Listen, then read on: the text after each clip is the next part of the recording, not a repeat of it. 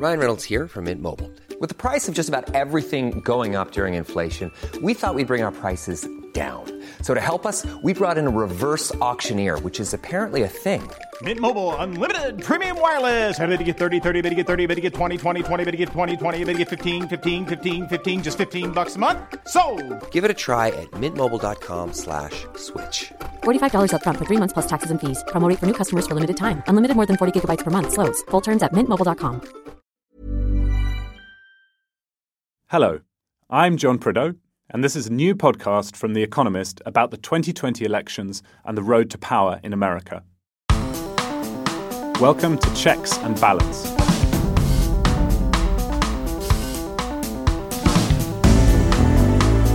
I'm The Economist's US editor. Every week from now until Election Day in November, we'll take one theme that's shaping American politics and explore it in detail.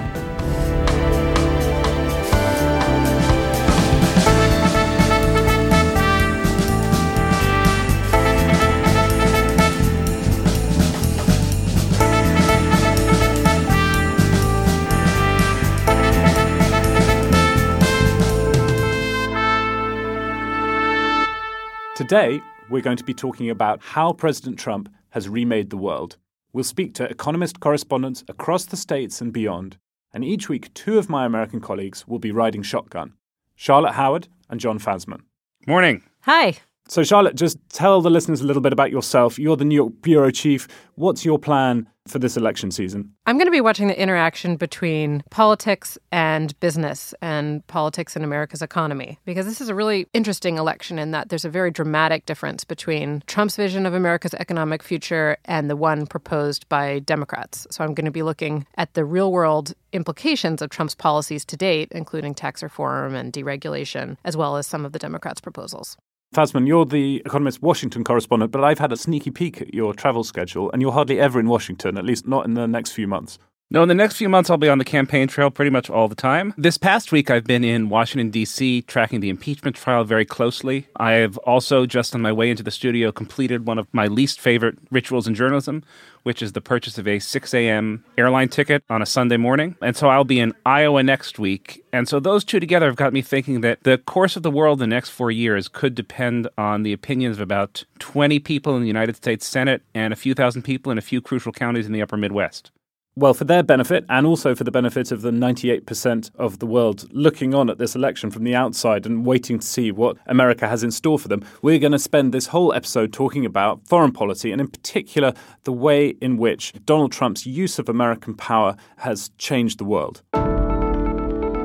This week's impeachment drama ought to come as a relief to Donald Trump's critics, who've been waiting for 3 years for his wildcard presidency to implode. But he's highly likely to survive his Senate trial, and the polls suggest he has a good chance of winning a second term. So the world order won't go back to normal, to the pre-Trump era, anytime soon, if it ever does. So it's worth trying to figure out what difference Donald Trump has really made. There's a lot to chew over in his foreign policy. North Korea, climate change, we're expecting his Middle East peace plan next week. But in this episode, I want to focus on China and Iran, because events there could be far more consequential for Donald Trump than the Ukraine story that sparked his impeachment. We'll get the view from the Gulf and from Beijing and try to put Donald Trump's record into some historical context. But first, let's talk about President Trump's MO, about how his foreign policy works and how it's different to previous presidents. John Fasman, let's start with you. How effective has Donald Trump been in his own terms? I think we have to ask what Trumpian terms are and what his foreign policy goals are. And I don't know that there really were any from the outset. I think that he rode a wave of people who thought that Obama was too supine and was apologizing for America. I don't happen to think that's true, but that was certainly a live narrative. And so I think he had a vague sense that he wanted to somehow make the U.S. more respected on the world stage. If that was his goal, then he is failing spectacularly at it. There was a Pew poll that came out earlier this year, and it asked people in 32 countries whether they had confidence in Donald Trump's ability to do the right thing for global affairs. Most of the countries, a majority of people did not. There were a few that did. His ratings were particularly high in India, Israel, and the Philippines, all of which have leaders that are, to a greater or lesser extent, somewhat Trumpy. If you ask yourself whether he has succeeded in his own terms in making America more respected, I think the answer is probably no. As a self-avowed nationalist, I guess he doesn't worry too much about what foreigners think about him, but he's trying to make those Americans who voted for him feel that their country is more respected and even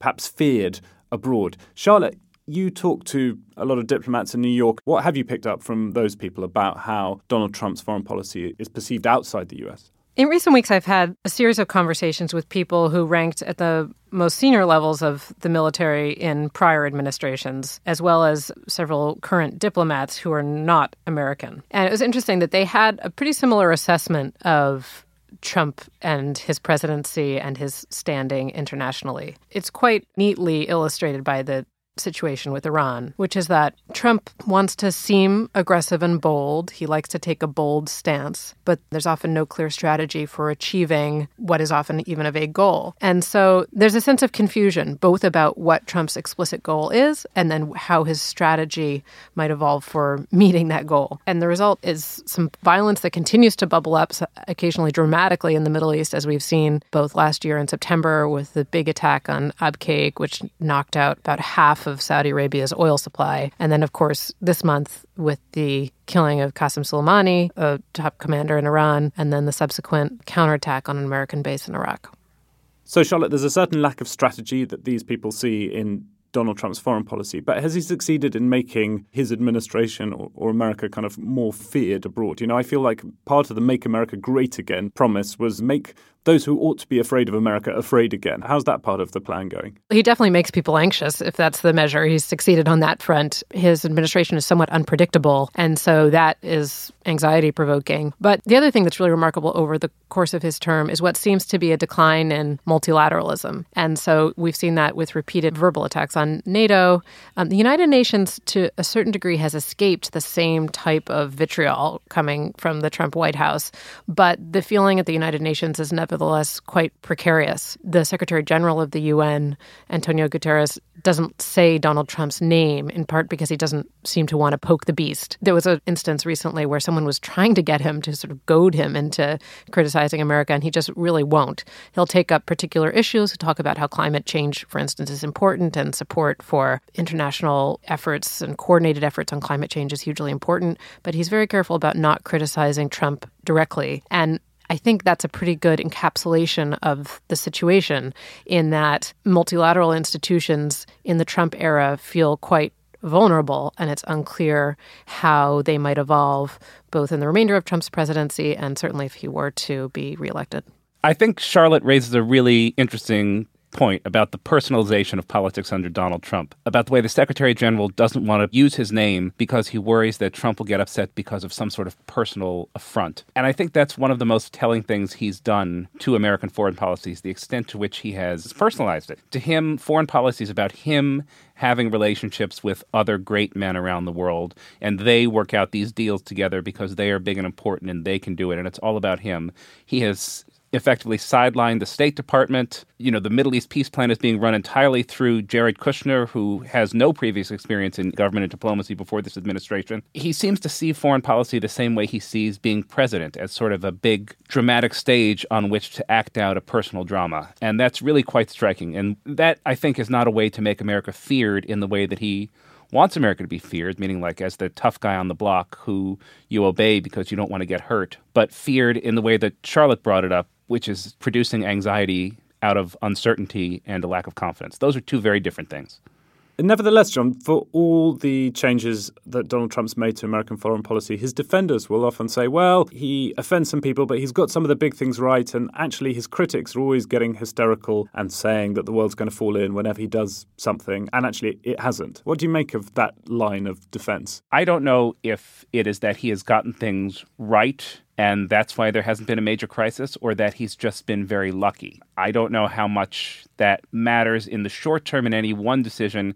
I think in the long term, you'd rather have someone with sort of a clear vision and understanding of the world. But there is a view that it's better to be lucky than good. And that sort of is what he has done throughout his career. He's taken these enormous gambles, and they have tended to work out well. The month of January has been very interesting in illustrating Trump's luck. So when I was speaking with various actors who were involved in back-channel diplomacy after the killing of Qasem Soleimani, it was very clear that Iran wanted to stick to, in this instance, everyone was trying to stick to a script where where people got to seem tough and there wasn't an all-out war. So Iran staged an attack in Iraq on an American base that luckily and intentionally killed no American soldiers. Donald Trump got to say, Iran seems to be standing down. There was no further escalation. And people seem to follow the script quite well.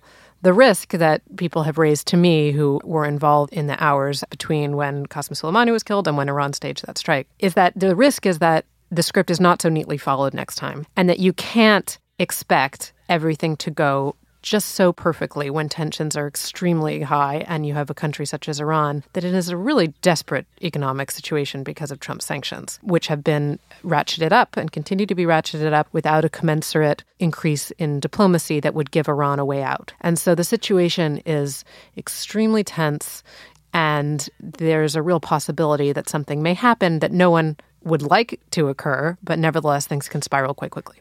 Thanks, Charlotte. We'll talk a little bit more about Donald Trump's Iran gamble in just a moment.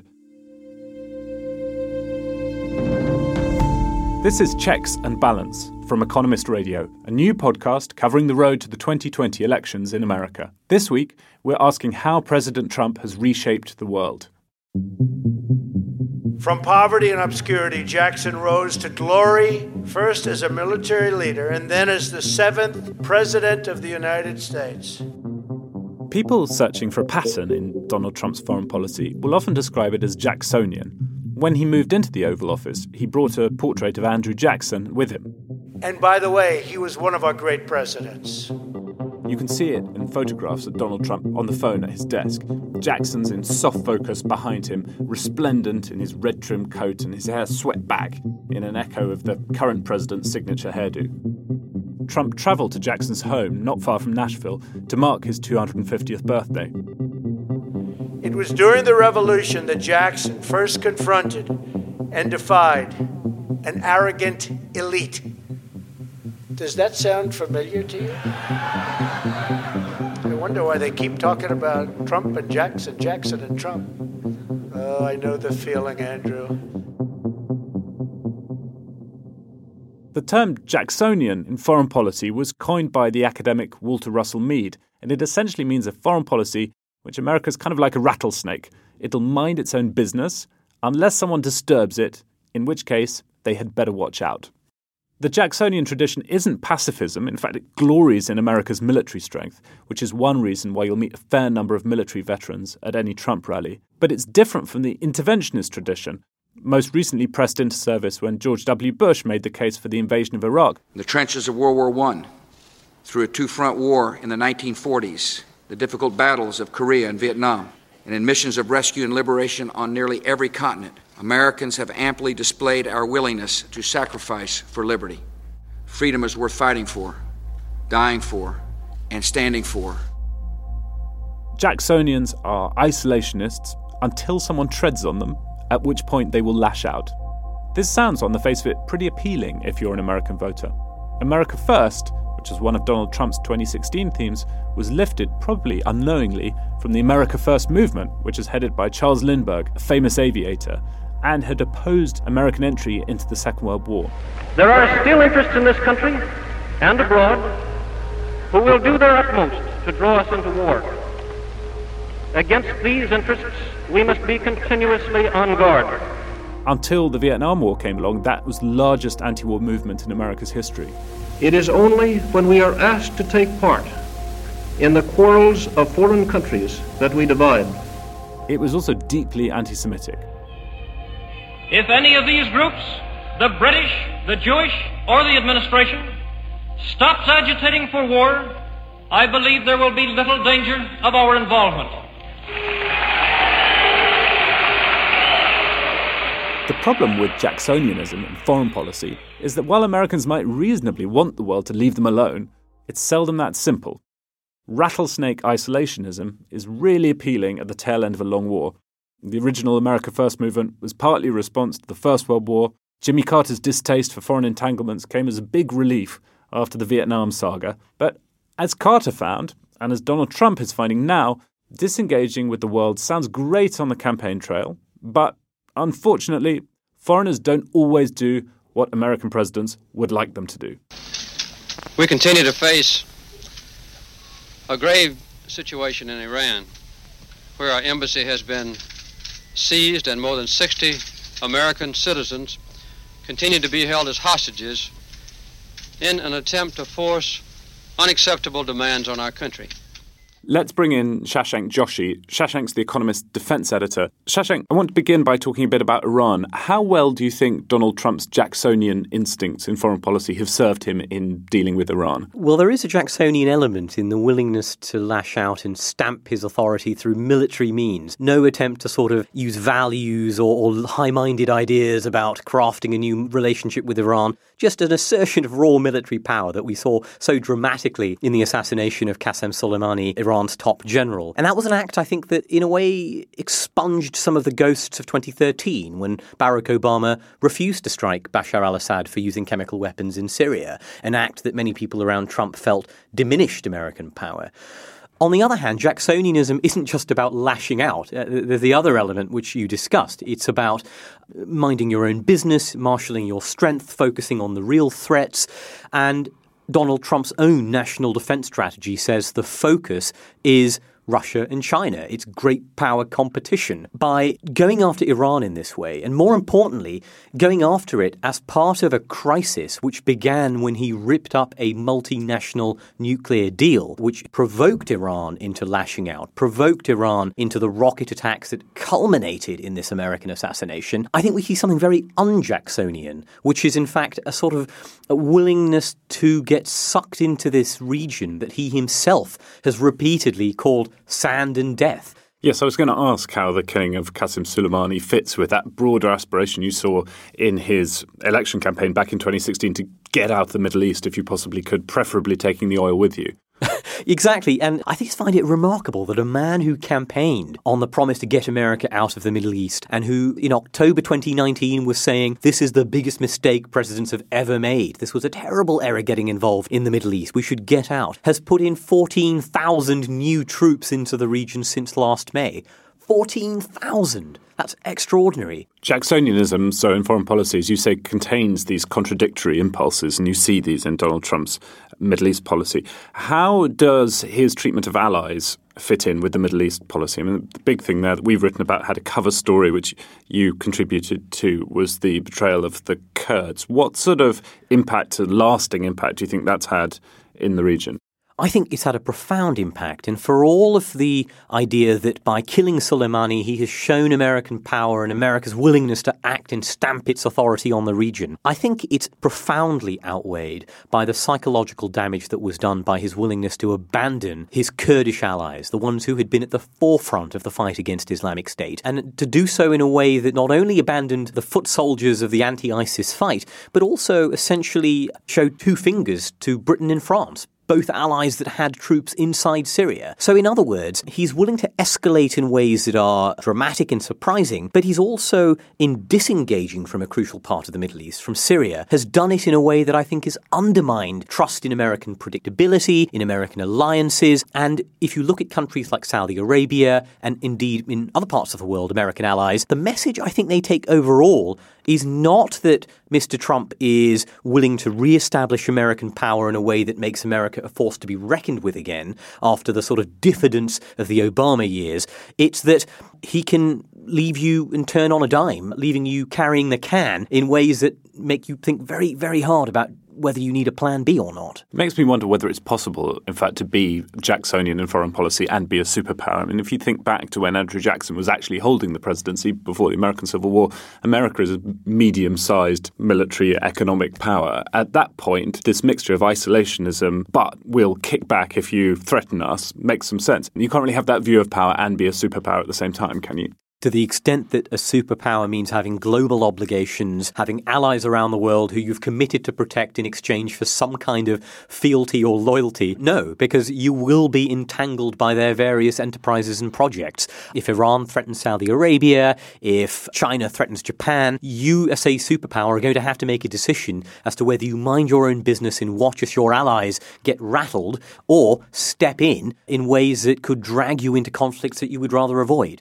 Charlotte, you're just back from a couple of reporting trips to the Middle East recently. Does Shashank's comments resonate with you? Yes, it's interesting. When I was with Saudi Aramco, which is the world's biggest oil company and Saudi Arabia's state-owned oil giant, in October, it was about a little less than a month after the attacks at Abqaiq, which was really the nerve center of Saudi Arabia's oil system. Those attacks knocked out more than half of the country's production. You see Saudi Aramco and Saudi Arabia taking real precautions. If you visit any of their facilities, they have their own private security forces, and then those are ringed by government protection. Their headquarters, it's basically a small city. It's like crossing a border. And within those are other buildings that are enringed by security as well. I was in the heart of one of these buildings, their command center, where all the different parts of their system are visible on screens that sort of wrap around the room so that they can see where any disruption is and then try to adapt their infrastructure very quickly. They want to seem like everything's proceeding as normal, right? But it's just not clear in the Trump era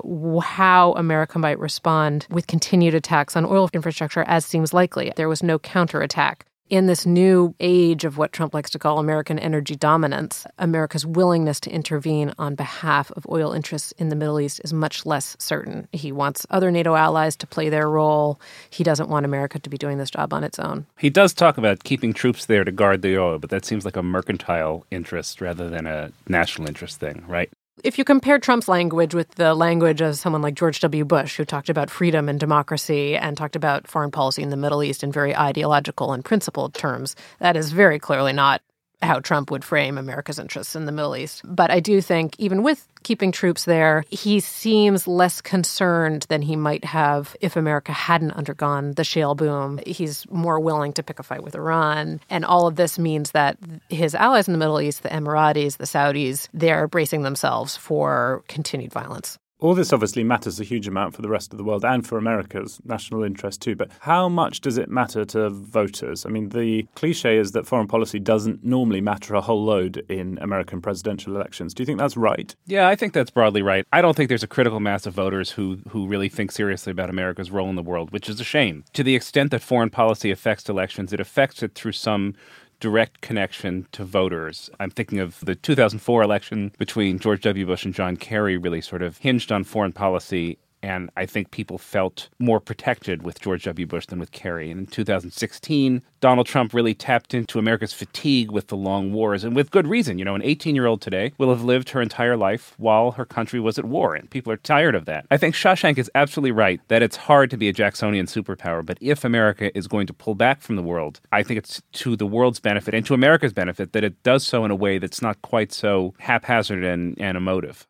I want to take issue with that just a little bit in terms of how much voters care about foreign policy, because I do think, as you say, are people that concerned about the future of NATO? Probably not. But traditionally in the sort of wag the dog model of politics, presidents might try to show off how tough they are on the international stage in order to win votes or distract from some domestic issue. And clearly you do see Trump make news when he has trouble brewing at home. Nevertheless, I do think there are some moderate voters who frankly might like Trump's economic record, might like his tax reform, generally think that on a pragmatic level, their fortunes have improved over the course of his presidency, in large part because of the stock market's continued outstanding performance. But there are these instances on the foreign policy stage where it can look quite scary that Trump might stumble into North Korea doing something that is deeply alarming, or might stumble into an all-out war with Iran. And there's this fear of his unpredictability as a commander-in-chief that I think for some moderates might be sufficiently troubling enough that they would then turn to someone else. Okay, let's park the Middle East for the moment. I know we're going to come back and talk about some of the issues we touched on here a few times between now and November. We'll be back in a moment to talk about China and also about what another 4 years of Donald Trump would mean, both for America and also for the world. Quality sleep is essential. That's why the Sleep Number Smart Bed is designed for your ever-evolving sleep needs. Need a bed that's firmer or softer on either side? Helps you sleep at a comfortable temperature? Sleep Number Smart Beds let you individualize your comfort, so you sleep better together. J.D. Power ranks Sleep Number #1 in customer satisfaction with mattresses purchased in-store. And now save 40% on the Sleep Number Limited Edition Smart Bed for a limited time. For J.D. Power 2023 award information, visit jdpower.com/awards. Only at Sleep Number stores or sleepnumber.com.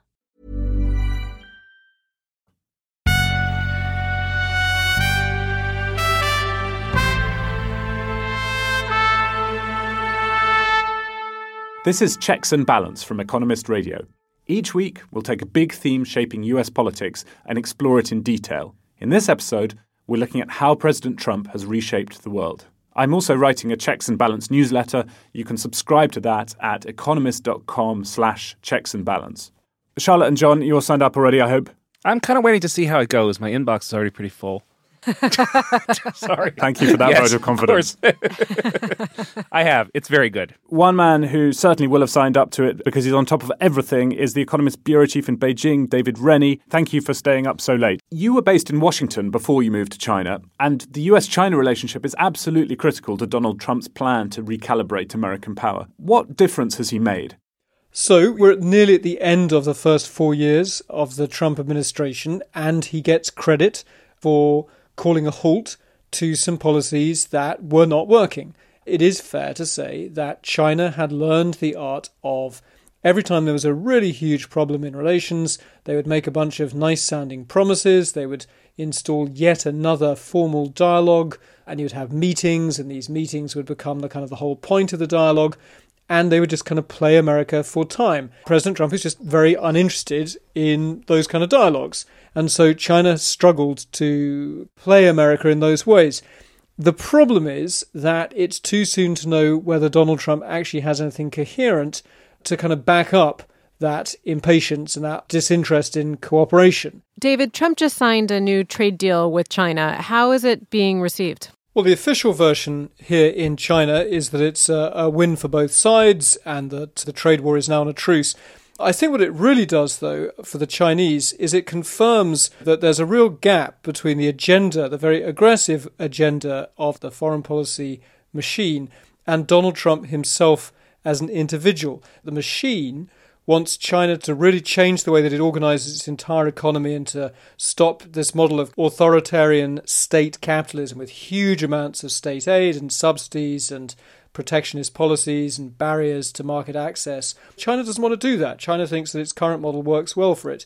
They think that Donald Trump, for all of his kind of talk of getting really tough, actually wants something easier for China to swallow, which is for China just to kind of buy more American stuff, particularly stuff from the farm states that the Chinese have worked out are important to Donald Trump's re-election. And I think that the Chinese are not wholly wrong, that actually in some ways, when you hear Donald Trump talking about trade relations with the rest of the world, he sometimes sounds like a kind of real estate guy for whom the American economy is a uniquely valuable piece of real estate and foreigners should pay rent to access it. And China is, I think, probably happier to pay a bit more in terms of buying soybeans and whatever than to really meet the demands to really change its ways on things like market access and state capitalism and industrial policy. Is it likely that China will meet those export targets that are set out under the new skinny deal? Well, there's an economist's answer to that, and there's a political answer to that. So the economists already kind of looking at some of the numbers and saying, well, boy, it's going to be hard to meet some of those. They're already near the limits of what they can buy. But I think ultimately, if you're trying to work out whether China is going to keep its word or break its word, that's a political judgment. And if you really want to go down the kind of rabbit hole, I think you have to try and guess whether the Chinese Communist leadership wants Donald Trump to be re-elected for a second term, because I think they've understood very clearly how linked this is to his own hopes of re-election. That kind of political judgment, probably between now and November, is the one to keep an eye on. Do you think that China wants Donald Trump re-elected? I think that there are certainly, I have heard, some well-connected Chinese figures close particularly to the kind of security and intelligence side of the Chinese state who do want Donald Trump re-elected. Now, they admit that Donald Trump is very difficult to deal with. They admit that in their system, where the prestige of their supreme leader, Xi Jinping, is everything, it's difficult to have him negotiating with a guy like Donald Trump who might change his mind and leave him dangling with a tweet. But basically, China's sort of more cynical analysis is that Donald Trump is breaking the West, that he is challenging America's alliances in Asia. He's demanding more money to have American troops in Japan and South Korea. He's offending the European Union. He's threatening to slap tariffs on European cars. And so as long as Donald Trump is playing wrecking ball with the entire kind of US-led post-Second World War order, China will probably prefer that to the unknown of a Democratic candidate. Although, they have different views of different Democratic candidates. that's too good not to pick up on. What do they think of Joe Biden, Bernie Sanders? Who do they like? I should be honest to admit that when we're talking about China and saying they, it's a generalization about a very complex and secretive place. I have heard the Chinese say that they quite like Joe Biden because they think he would take them back to the kind of slightly more comfortable days of the Obama, Bush, Clinton era. They're very unkeen on Elizabeth Warren and Bernie Sanders, who they think would probably push things like labor rights and environmental rights, and that might be cover for a protectionist push against Chinese imports. Generally, the Chinese Communist Party likes Republicans more than Democrats because their view is that Republicans are all about money, whereas Democrats occasionally get irritating and talk about human rights. John Fasman, Beijing for Biden is not the bumper sticker that the Democratic frontrunner is going to want to have on people's cars come November. What do you think about American voters? I mean, do you think that Donald Trump's Republican voters will see the president as having kind of delivered his promises on China just by virtue of having been confrontational? They won't really worry too much about the details? Or do you think that actually the details of the China policy matter more than that? I am going to have a better answer to this question next week after I am in Iowa. But one thing that struck me is the extent to which rural Midwestern farmers seem to have stuck by President Trump despite the pain that they're causing. And that, to me, speaks to how well he has managed to base his popularity on cultural appeals rather than economic interests. I think that this group of farmers feels heard by Donald Trump. They like Donald Trump. They like the way he talks. And I think they think the short-term pain that they're going through is worth it for a long-term better deal from China. Now, whether such a deal is actually on the horizon or possible or desirable or what the details would look like don't really matter. But I think there are a lot of people who feel better off under Trump, despite the fact that from a strictly economic perspective, we think they should be feeling worse off. So for rural Midwestern voters, they seem pretty solidly behind Donald Trump's China policy. Charlotte, there's another part of the Republican constituency, which is a sort of upscale business part of the Republican coalition, which you spend some time reporting on. What do those folks make of the president's China policy? It really depends on the type of business that you're speaking about. So, for instance, a year and a half ago, the CEO of Harley-Davidson was very worried about Chinese tariffs. The phenomenal performance of the stock market will go a long way towards forgiving any complaints with the president's economic policy or foreign policy. But it's sort of interesting. You do see business leaders settling into a state of uneasy relationship with Trump, where they like his tax reform, they like his emphasis on deregulation, and the situation with China has not been disastrous. The skinny deal, it's unclear exactly what it will really achieve, and conveniently, hard numbers on exports won't be available until March 2021, so we won't really have a good idea of whether China has in fact bought all these additional American goods as promised by that skinny deal. But executives remain, even though there are elements of Trump's policies that have been decently favorable to them, there are other parts of his agenda that are much less attractive and indeed caused President Trump's business councils disband and so forth over his remarks on Charlottesville. Business leaders split with him on the Paris Climate Accord, on immigration. So the benefits of the Trump presidency and certainly the phenomenal performance of the stock market has made them settle into this weird, we don't quite feel comfortable with this administration, but everything is more or less going fine, so we'll make nice and sort of bide our time until November. David, why don't you have the last word and then we'll let you go to bed? I mean, I think sitting in Beijing, watching American business interests roll through and talking to American officials, isn't it yet another example of the way that the Republican Party has had to kind of abandon a surprising number of shibboleths? I mean, not that long ago, Republicans cared passionately about free trade and globalization and were very hostile to industrial policy and very hostile to managed trade. If you look at the deal that Donald Trump has just signed with the Chinese, it's basically an old-fashioned 1970s managed trade deal. Once again, the Republicans, if they are cheering this deal and Donald Trump's kind of generic toughness, they're cheering industrial policies and state intervention in ways that would have been unthinkable only 4 years ago. David, thank you. I'm sure we'll talk to you again soon. Thank you.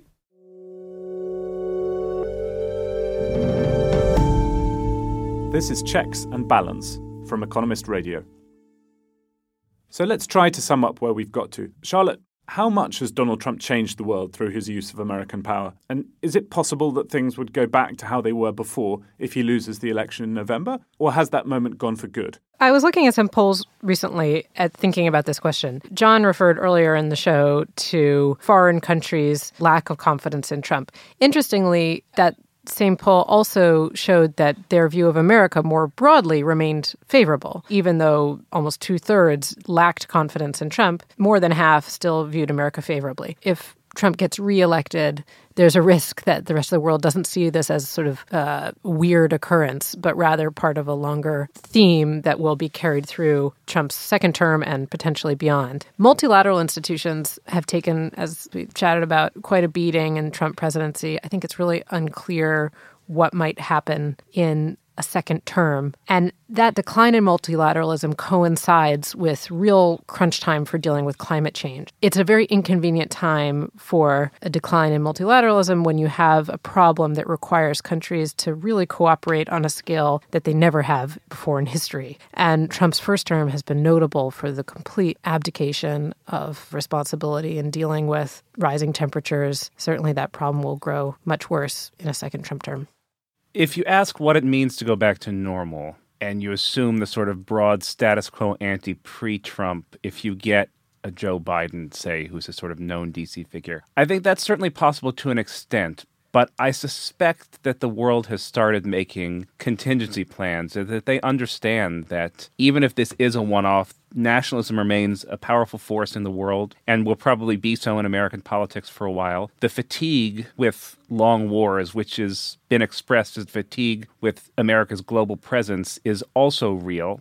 I think that you have a world that understands that America is not the bedrock that it was. The question that I have is, to what extent is what we're seeing now somewhat inevitable, in the sense that the sort of American presence in the world was still structured around the Cold War in a lot of ways, even if it was shifting toward a structure that was based more around the global war on terror, and people are getting tired of that. To what extent would America have had to have negotiated a different relationship with the world anyway? Yeah, I think there's definitely an argument to be made there that Donald Trump's foreign policy and the way that he's sort of shaken up America's relations with its allies, and that's a bit of a euphemism, but let's let that go for the moment, is more of a symptom of that searching for a different kind of role after the Cold War ended. You know, he's more of a symptom than a cause. That's certainly an argument to be made. I think one place I'd push back, though, is if you're an American ally, it's not like there are a whole load of other more friendly superpowers who you can have cozy relations with. So that's been reinforced to me in conversations that I've had with top non-American diplomats in recent weeks. I had someone say to me, yes, this is a nightmare, but what other choice does Europe have? I think that the question for the next decade will be about China's influence,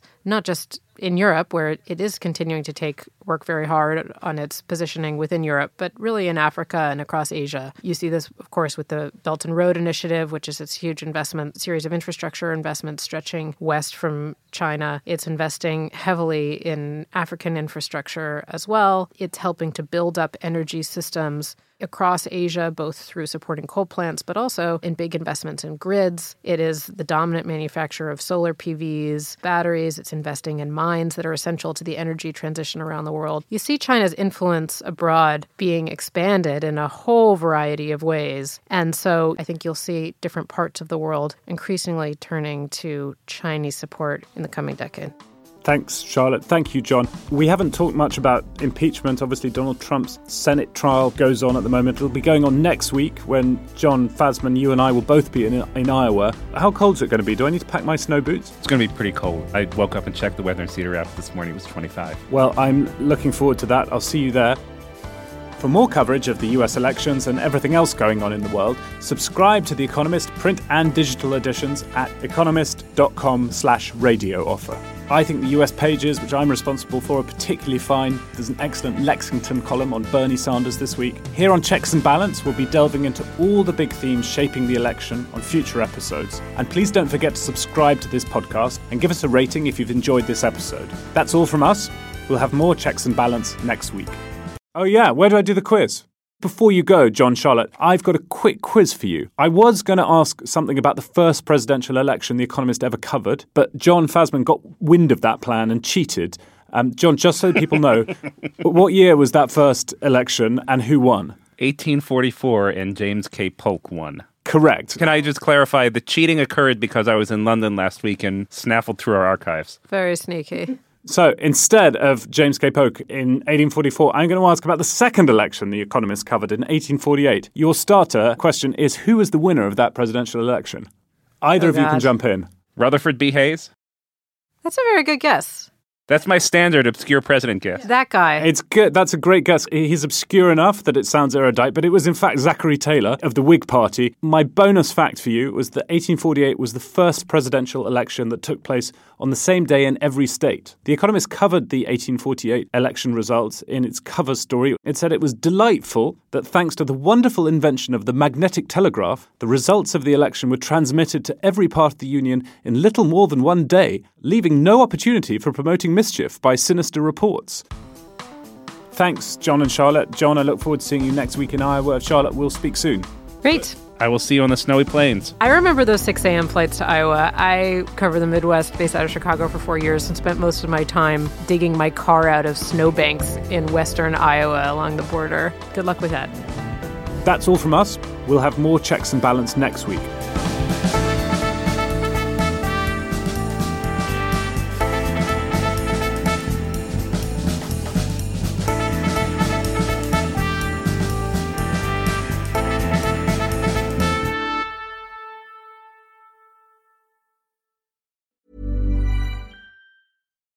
When you need mealtime inspiration, it's worth shopping Kroger, where you'll find over 30,000 mouth-watering choices that excite your inner foodie. And no matter what tasty choice you make, you'll enjoy our everyday low prices, plus extra ways to save, like digital coupons worth over $600 each week. You can also save up to $1 off per gallon at the pump with fuel points. More savings and more inspiring flavors make shopping Kroger worth it every time. Kroger, fresh for everyone. Fuel restrictions apply.